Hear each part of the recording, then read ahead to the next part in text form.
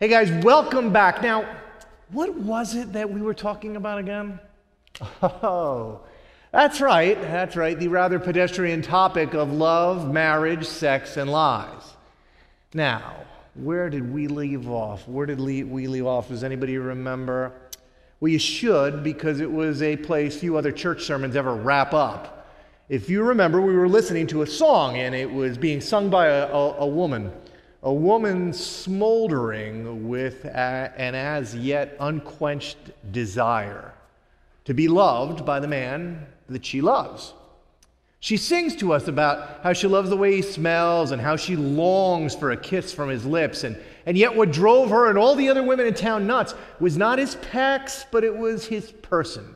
She sings that his name, which in the Bible often is used to connote one's character or reputation, she says that his name is, well, it's like perfume poured out. His character overwhelms the room with its fragrance, and as a result, she longs for nothing more than to be brought into his bedroom.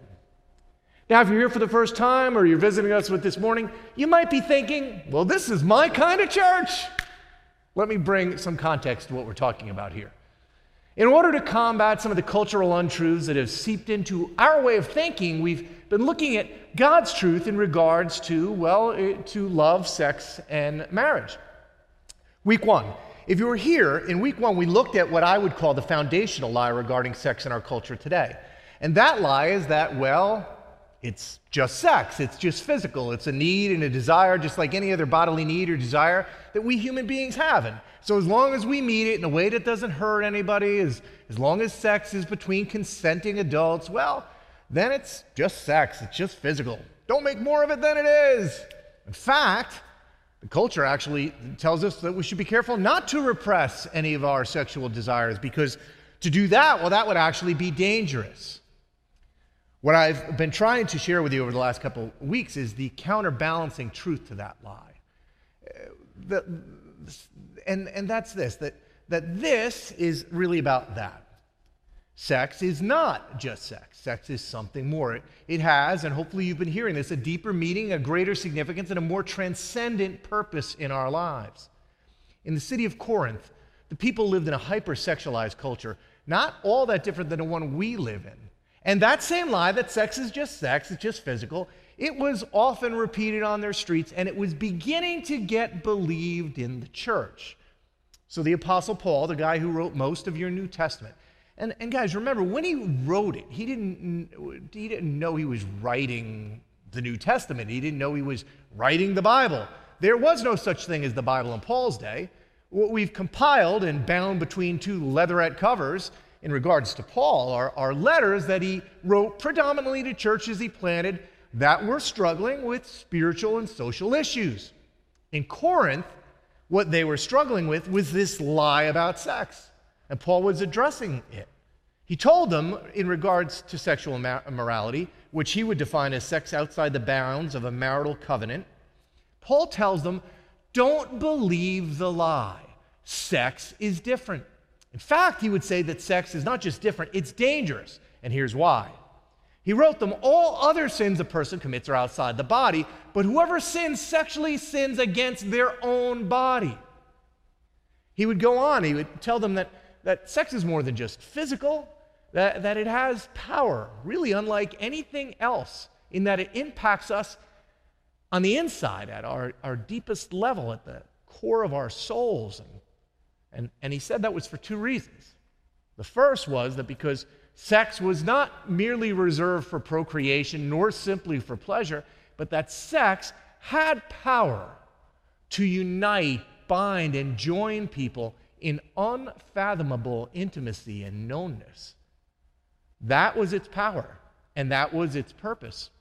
The second reason is that kind of intimacy, that kind of union and knownness and oneness, that is the kind of relationship that God longs to have with his people, with you and with me. And when we use it for these purposes, sex becomes the very clearest and closest example of God's desire and passion and love to be one with his people. You see, this was about that.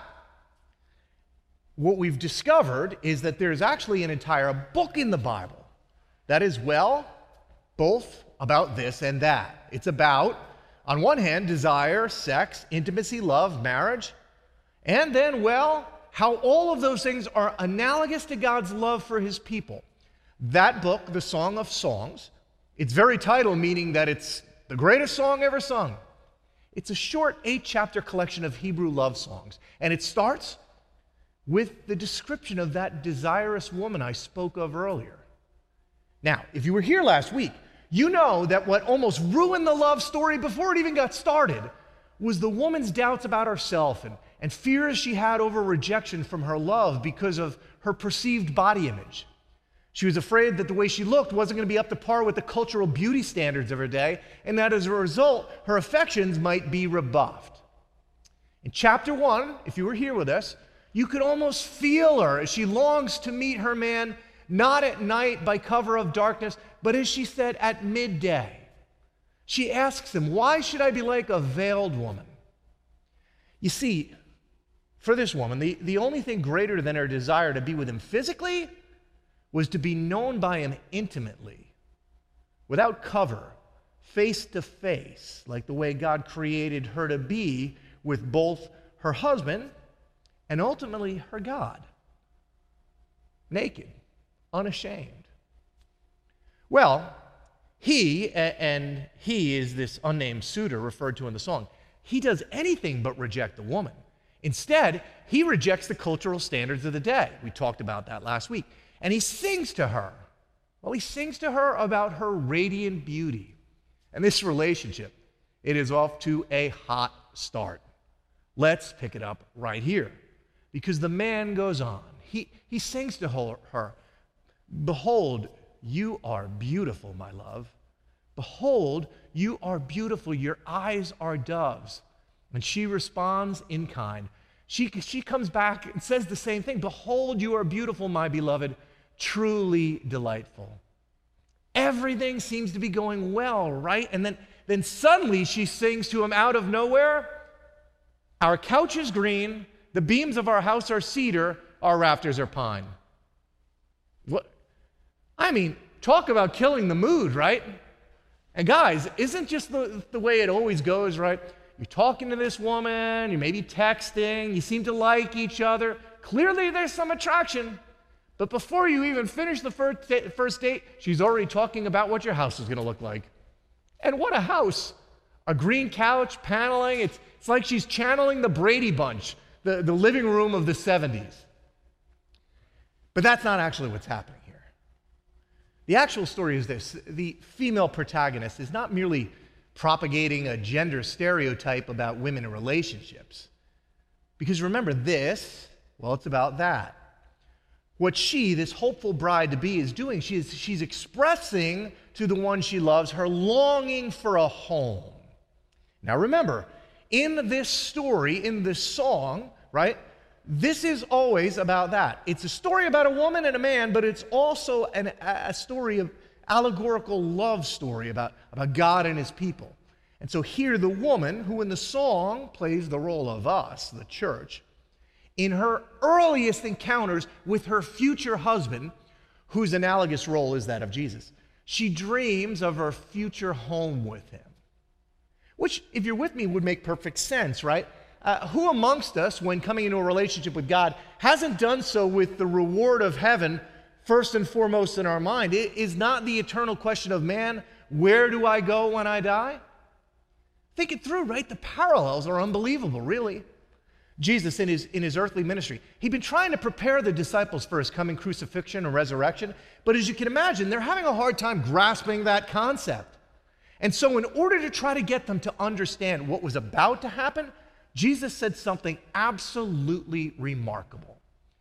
In their culture, in first century Judaism, when a young man asked a young woman to marry him, upon her acceptance of that proposal, he would tell her that in order to begin their future together, he was going to go home to the house of his father, and he would add on to it. He would make for her and their coming family a home. And that when he was done, when his work there was done, when the job was complete, when his father said, "This is good, son," he would come back to her and he would bring her to that place. Knowing that they knew that, Jesus looked at his confused disciples and he says to them, "Don't let your hearts be troubled. You believe in God, believe also in me. My Father's house has many rooms. If that were not so, would I have told you that I'm going there to prepare a place for you? And if I go and I prepare a place for you, I will come back and take you to be with me, that you also may be where I am." Do you see this, guys? Do you see how this song of desire, love, intimacy, and marriage, do you see how this really is about? Well, it's about that. It's about God's desire for love and intimacy to be with you eternally at home. Let's jump back into the song. She goes on. She says, "I am a rose of Sharon, a lily of the valley," which sounds pretty confident, right? Perhaps she's begun to overcome all of those body image issues she was struggling with earlier. I am a rose, a lily of the valleys. But here's the deal.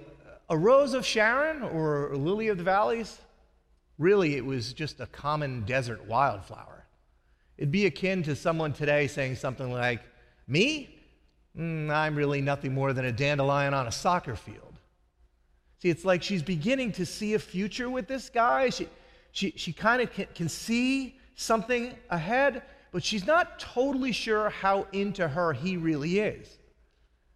Maybe she's a little hesitant to let her heart go, to get her hopes up. But this romantic dance continues as he begins to sing back to her.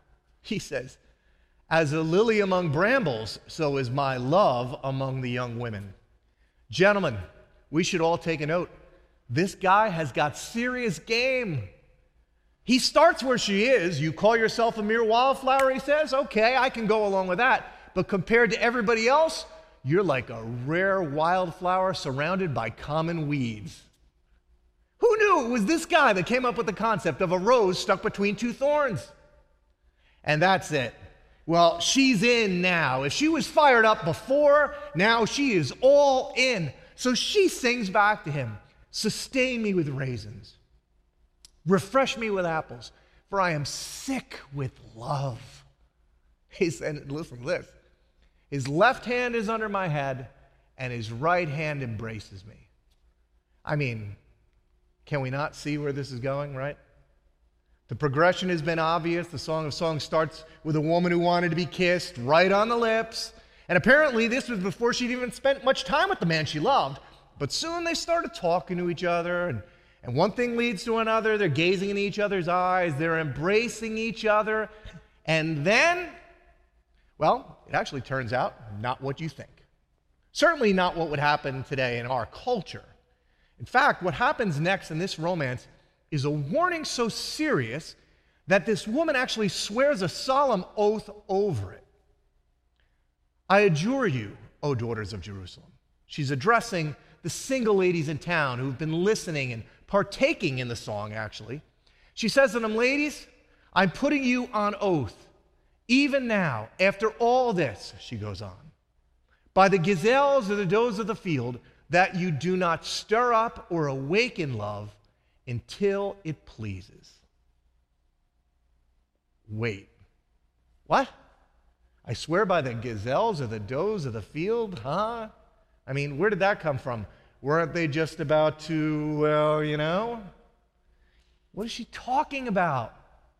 And honestly, since it seems kind of like a cryptic line, you might even be tempted to move right past it to get to the passion. But you can't. You know why? Because she says it 3 times, over and over and over.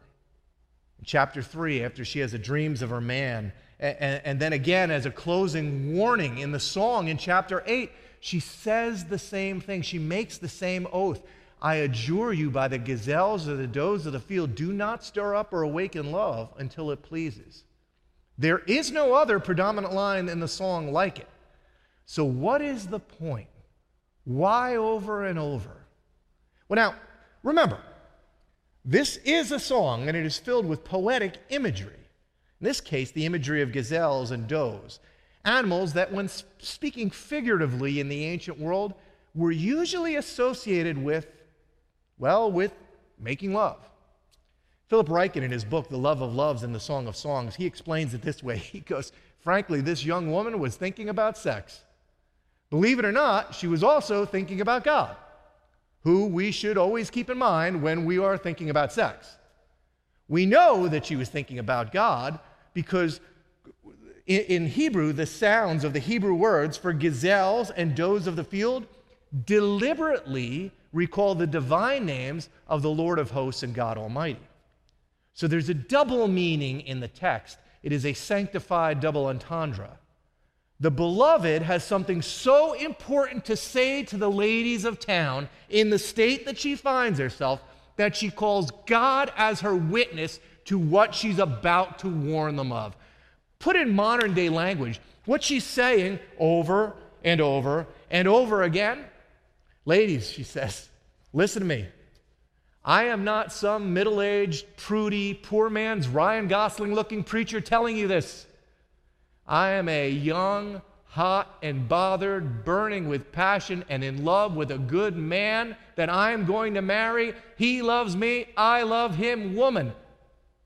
But ladies, take it from me. You do not want to get yourself all fired up. You do not want to let passion and desire get to this point within you until the relationship is at the right point between you. It is not only about the right person, she tells them. It is about the right time. About 1,000 years before Paul told the Corinthians that sex was different and that sex was dangerous, this young woman was letting all of the women around town know the exact same thing. It's not just about the right person, it's about the right time. And thus this woman, in love as she is, she literally changes her tune, what she's singing, and she begins to sing a song of virginity. Do not stir up or awaken love until it pleases, until the time is right. And when is that?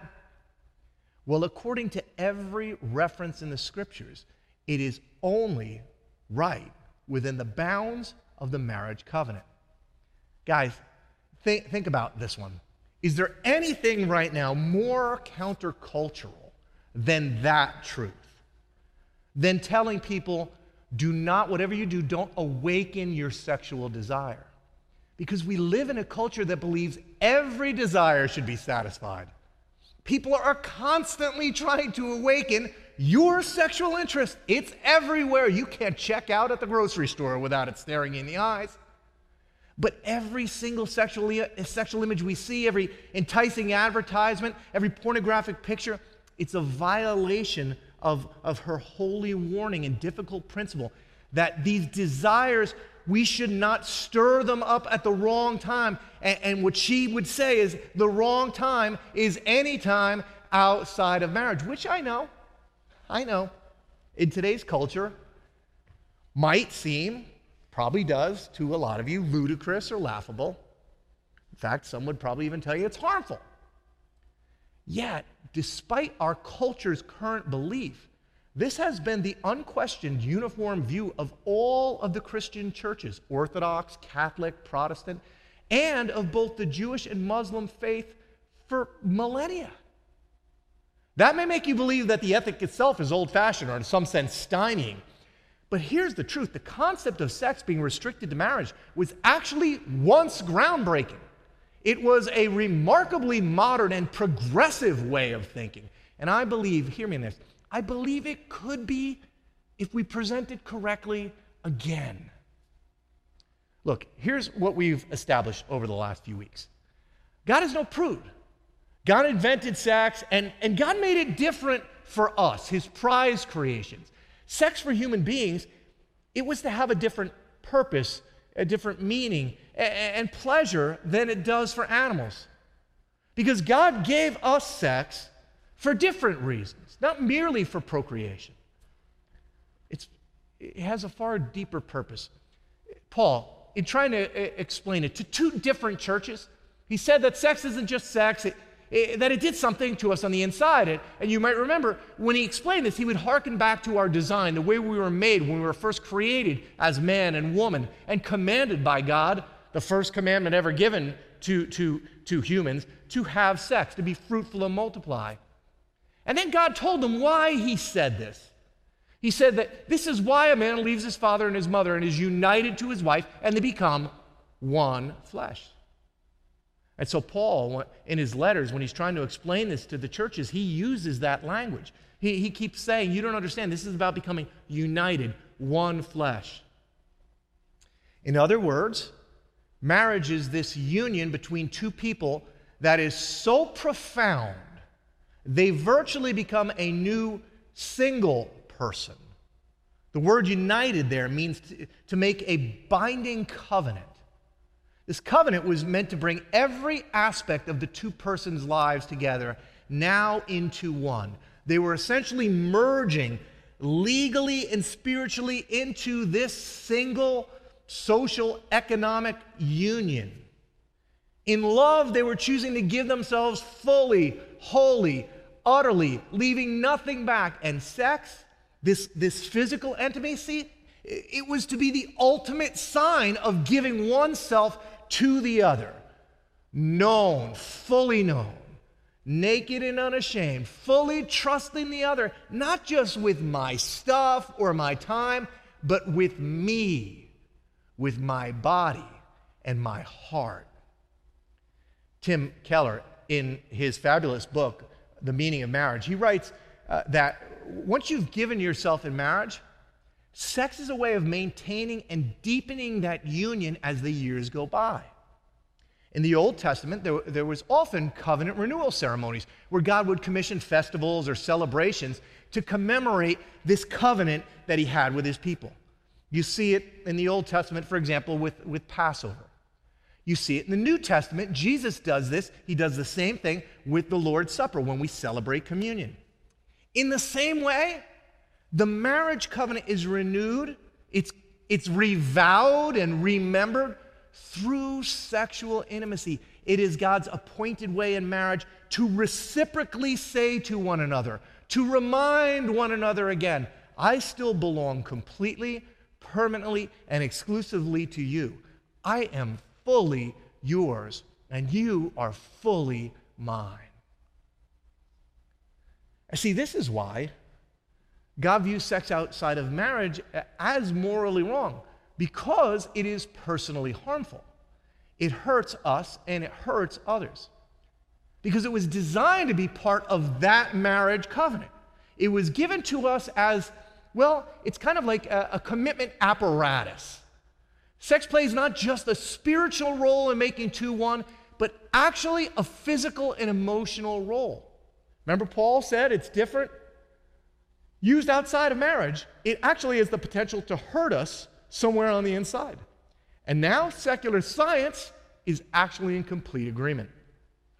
Psychiatrist and neuroscientist Norman Doidge, he explains that sex fires the dopamine system. Dopamine is the pleasure chemical in our brains. It plays a significant role in reinforcing natural behaviors like eating and drinking and sex. It's also the same neurotransmitter stimulated by addictive drugs. Anthropologist Helen Fisher has explained that sex releases the hormone oxytocin, which deepens our emotional attachment one to another. Oxytocin is the same hormone released when a mother breastfeeds a baby. It's designed to bond you. This is why she says there is no such thing as casual sex. It is not just a pleasurable act with dopamine. It is a bonding act, and it's designed to do just that. And so the reason that a loving father would create something as wonderful and powerful as sex, but then put limitations on something that he created his people to desire, well, it's because he's not just an all-loving father, but he's an all-knowing one. And what he understands is that sex outside of marriage hurts his children in several ways. First, because when you have sex, your brain gets flooded with dopamine and oxytocin, and you can say it's just physical. But over time, it does what it does. It bonds you, and when you have sex outside of marriage, you can wind up, and some of you painfully know this, you can wind up physically being bonded to the wrong person. This is why breakups in our modern culture are often so messy. This is why it's so hard for so many to get out of relationships that they know are not right, they're not best, and that they shouldn't be in. But there's something there now. See, sex always makes something more than it is. That's the job of sex. I met my wife when I was 18 years old. I've been with this woman since 1985. My brain has been splashed with so much dopamine and oxytocin over that woman that at this point in my life, I am so bonded to her. I have no one to compare her to. There are not other memories that pop into my mind when I'm with her. All I have is her smell and her look, the way she smiles and walks. Now, I know my kids are getting grossed out right now, but when I think about sex, I think about my wife. You know why? Because sex with my wife did what it was supposed to do. You see, that's the lie about our culture's obsession with sex. It's not making sex better. It's ruining sex. Here's the thing, and gosh, this stuff has been right there in the Bible for thousands of years. Since God designed us to use sex as a bonding agent, what we saw last week, if you remember, in regards to pornography and how its unparalleled current use is actually destroying our ability to be intimate with one another, with a real human being, the same thing is happening when we continue to believe that we can have sex outside of marriage with no repercussions. When you keep splashing your brain with these chemicals and bonding agents to someone, and then pulling it apart, and then bonding it and pulling it apart, and then bonding it to another and pulling it apart, you know what it's like? It's kind of like a sticky in a Post-it pad. The first time you slap one of those yellow stickies to something, I mean, man, it'll stick for years. But you keep pulling it off and putting it on, and before you know it, you've broken down the bonding agent.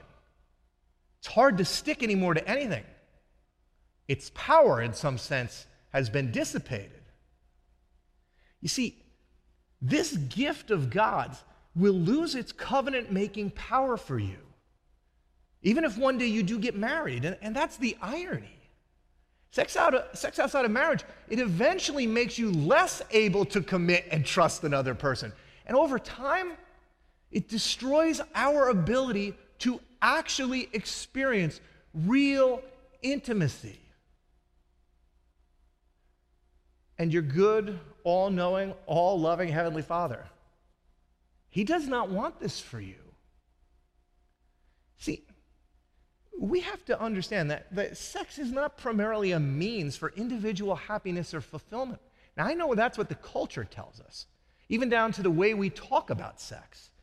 I'd do her, I'd hit that. See, in God's design, sex is the most powerful God-created way to help you give your entire self to another human being. You don't have sex. Sex is something you give. It is the ultimate form of whole life entrustment to another. And you need to understand this is not an old-fashioned way of thinking. As I said earlier, it was once a revolutionary view, and I believe if God's people would understand it and embrace it again, I think it could serve to be like a light in the darkness of our current culture. I actually think that this idea is going to make sense to people again. I think it once again is going to be attractive and beautiful.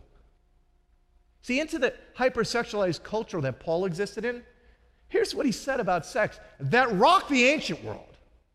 You might know that, shockingly, when he wrote to the church in Ephesus regarding husbands and wives and how they were to live together, Paul told them, submit to one another out of reverence for Christ. Now imagine that. In that male-dominated culture, he tells husband and wives, that has no place in a marriage. In a marriage, in here, this is the place of ultimate intimacy, knownness, trust. You therefore submit always one to one another, back and forth. And how far does that go? Well, into this hypersexualized culture in Corinth, here's what Paul wrote then. He said, the husband should fulfill his marital duty to his wife, to which every husband in town said, I have a duty to my wife, and likewise the wife to her husband. He says that the wife does not have authority over her own body, but yields it to her husband, and in the same way, the same exact way, the husband does not have authority over his own body, but he yields it to his wife. Do not deprive each other, speaking about sexual intimacy here, except perhaps by mutual consent and for a time. You see, this concept of mutual submission does not stop at the bedroom door, because sex is not about me, it is about thee. This is absolutely revolutionary in a world where men were permitted, where men were even encouraged to use their wives as property and then to have as much sex outside of the marriage as possible. Paul looks at the people that are following Christ and goes, it's not that way with you. In fact, men, you need to think differently. He says to them, you need to yield, submit to your wife, even sexually. Your body is for her pleasure, not just hers for yours. Sex in God's design is not about getting. It's not about taking.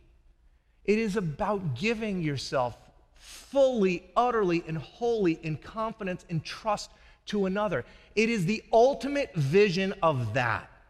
It has spiritual, emotional, physical, and yes, chemical powers to bond, unite, and, well, as Paul said, to make two one. And it should be used to celebrate and commemorate and seal the covenant of marriage. And remember, this is also about that. In very much the same way, Jesus Christ too has given himself to us. Fully, wholly, completely. He's held nothing back in order that you might be known, that he might be in this exclusive relationship with you. You see, sex within marriage is this wonderful reflection of the love that God has for us. And that is why, as his kids, we must, if we're going to follow him, we've got to push back on the lies, because it's destroying that image. And, I mean, let me make it practical. So this is where the rubber will hit the road. What do?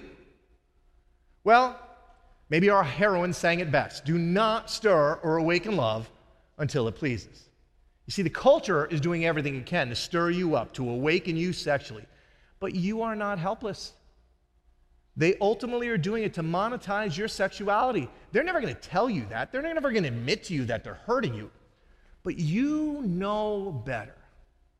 And so first, figure out a way to limit their ability to stir you up. Stop the stir. Watch what you watch. Put limits on what you let in. Put blocks on your browsers. Jesus put it pretty bluntly, right? If your eye causes you to stumble, pluck it out. Only you know what stirs you.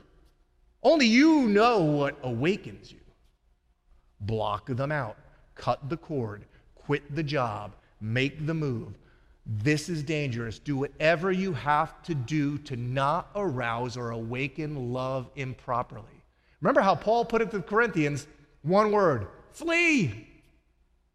Second, if you're not in a relationship right now, but you're out there on the market, can I encourage it to make it known somewhat early in any new relationship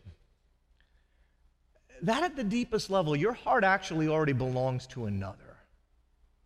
That you're serious about your faith, and that it impacts your whole life, including what you're willing to do sexually. Guys, men and women, this is a conversation that actually has to be had sooner rather than later. It is easier to have in the front seat of the car than it is in the back seat of the car, if you know what I mean. It does not need to be weird or awkward. As you're getting to know somebody, part of your story is your faith. And so when your faith is discussed, that's the time to talk about the implications it has. It shouldn't come as a surprise. And of course, my counsel would be that if this new man or woman in your life can't honor and respect that, he or she is probably not the right man or right woman. Now, let me push a little further. If you are in a relationship today, you have the chance to redefine it, to put this gift of sex back into its proper place. See, you may actually have the right guy or the right girl, but if you're not married, you do not have the right time. For those of you that are not believers and you're hearing this message, look, I hope the science convinces you and you'll put a pause on sex in your relationship because you realize its power and that ultimately it's better for you both to do that. But can I just take a pause for a minute? If you're a Christ follower and you're in a relationship, not only should the science make you think, but Paul's admonition to the Corinthians should inspire us all to think differently. He wrote to them regarding this issue. He goes, you're not your own. You were bought at a price, the price of Jesus himself. Therefore, honor God with your bodies. Honor God with your bodies, with your sexuality. I can't tell you how many young couples come to me who are living together. And I know I'm pushing into deep waters here. I know so many people, heck, just about everybody lives together now. I'm not blind. And so many come and say, we really just want God to bless our relationship. Can I just challenge you to think that through? I mean, you're asking God to bless something that is being conceived and formed in a way that he can't possibly bless. In a sense, you're already undermining it. He's already told you that the way you're starting this is a mistake. You see, if you want God's blessing on your relationship, then you have to follow God's design for your relationship. Now, I know that these are tough words in this culture. When I counsel folks on God's will for them here, I always hear, if I'm honest, I hear one of two counter-arguments. The first is that, well, John, sex is important to a marriage, which I think it's fairly obvious at this point that God agrees with you. Yes, it's very important. And since it's so important, John, how can you expect me to marry someone until we see if we're sexually compatible?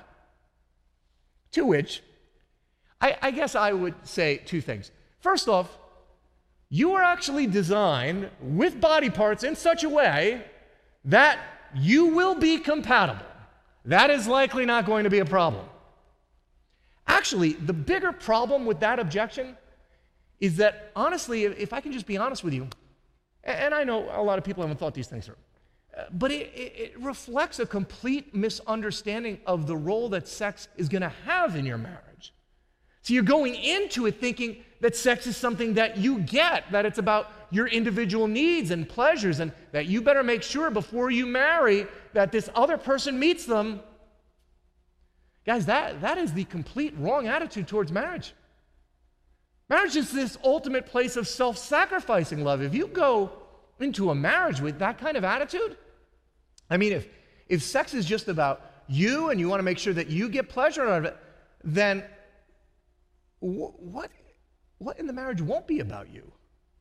I mean, if somebody actually uses this logic on you, when you think about it, I mean, just let me ask you, will you ever be able to have an open and honest conversation about sex and your desires? I think the answer is no, because you're going to be too embarrassed. You're not going to feel safe or known. Instead, you're going to feel like you're a performer on a stage or something, like you're being evaluated or compared. But if you see sex as the ultimate in self-giving, then what can't you talk about in the bedroom? Right? It's all about you. There's no way with attitudes like that, as you discuss these things, that you can't figure it out when your highest goal is not your own pleasure, but that of the other. And trust me, if you have an ability to be known like that and relate to one another at that level and have those discussions in your sex life will be the envy of everybody. Now, I know lots of folks that love God, and they meet the right guy or the right girl, and because they're so sure that this is the one, well, they move in. And often when they come to me for some premarital counseling, I challenge them on that. And sometimes they'll say, well, John, we're not having sex, it's just for financial reasons. That's the second counter-argument I hear a lot. Which, sure, I get one apartment is cheaper than two, but my first question would be, do you have 2 bedrooms? Actually, I've counseled a lot of folks who are doing this. They are living together, but they're not sleeping together because they want to honor God. But can I encourage you? If you're thinking about this, if you're a Christ follower, hear me on this now. See, how you live, especially when it comes to something as intimate and personal and powerful and dangerous as sex, see, the way you live is a much louder testimony to your friends about your faith than your words. The scripture calls us to live above reproach, that we should live in such a way as not to cause another to stumble, and that we should, by our very lives, encourage one another in our walks. See, your private lives matter, but please don't underestimate the importance of your public witness. The value of your testimony to your friends outside the church and your brothers and sisters inside the church. I would argue that it's got to be worth more than the financial savings of one apartment versus two. Now, please do not hear this as judgment from John. Please just hear it as an encouragement from the scriptures for what is best for you and your relationship and your faith, and for the others that we're called to live before God in this God-honoring way. And lastly, parents, please do not give in to the cultural lie that, well, what are you going to do? Kids are just going to have sex anyway. We might as well just make sure it's safe. The teaching, the truth is this. Outside of marriage, it's never safe. That too is a lie. And so explain this to your children. Explain the why. And it's not just because the Bible said so. Truth is on our side. And once you've done that parental duty, and you've explained that to them, then your role is to let them make their own decisions as mature, grown adults, and you love them like crazy, no matter what they choose. And when you do that, you're going to be an awful lot like your Heavenly Father. Because the ultimate truth is this. You can set all the boundaries you want. You can cut the cord, you can block the browser, you can wear a turtleneck all the time. But all those things are ultimately either going to fail or frustrate you. Because laws are good, but love is better. And you have a better and far greater lover who has already given himself fully, completely, and totally to you, and who longs to know you intimately and personally.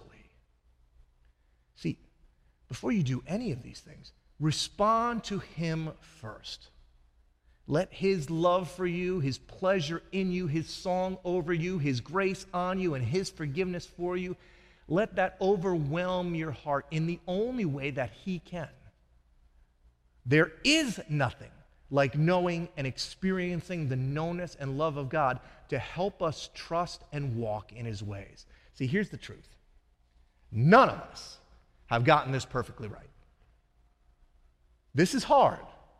And I hope today you hear from me no judgment and experience no shame. I get it. Everybody's doing it. But you and I are not called to be like everybody. We're called, God's people always have. We're called to be unusual. Not in a weird way, but in a way that people look at and it points them towards God. Instead, hear the beauty today of God's design of you and his plan for you. And then today, knowing that God has the power to redeem, renew, and restore every bad decision in your past. And I'm telling you, he will if you ask him, he will. He can undo the damage the lies have done. Then today, choose to walk in a different direction. The past is the past. Those sins can be removed from you as far as the east is from the west. All you have to do is ask. And then decide today to live differently. Mendham Hills, honor God with your bodies. And going forward, heed the warning. Sing the song. Do not stir or awaken love until it so desires.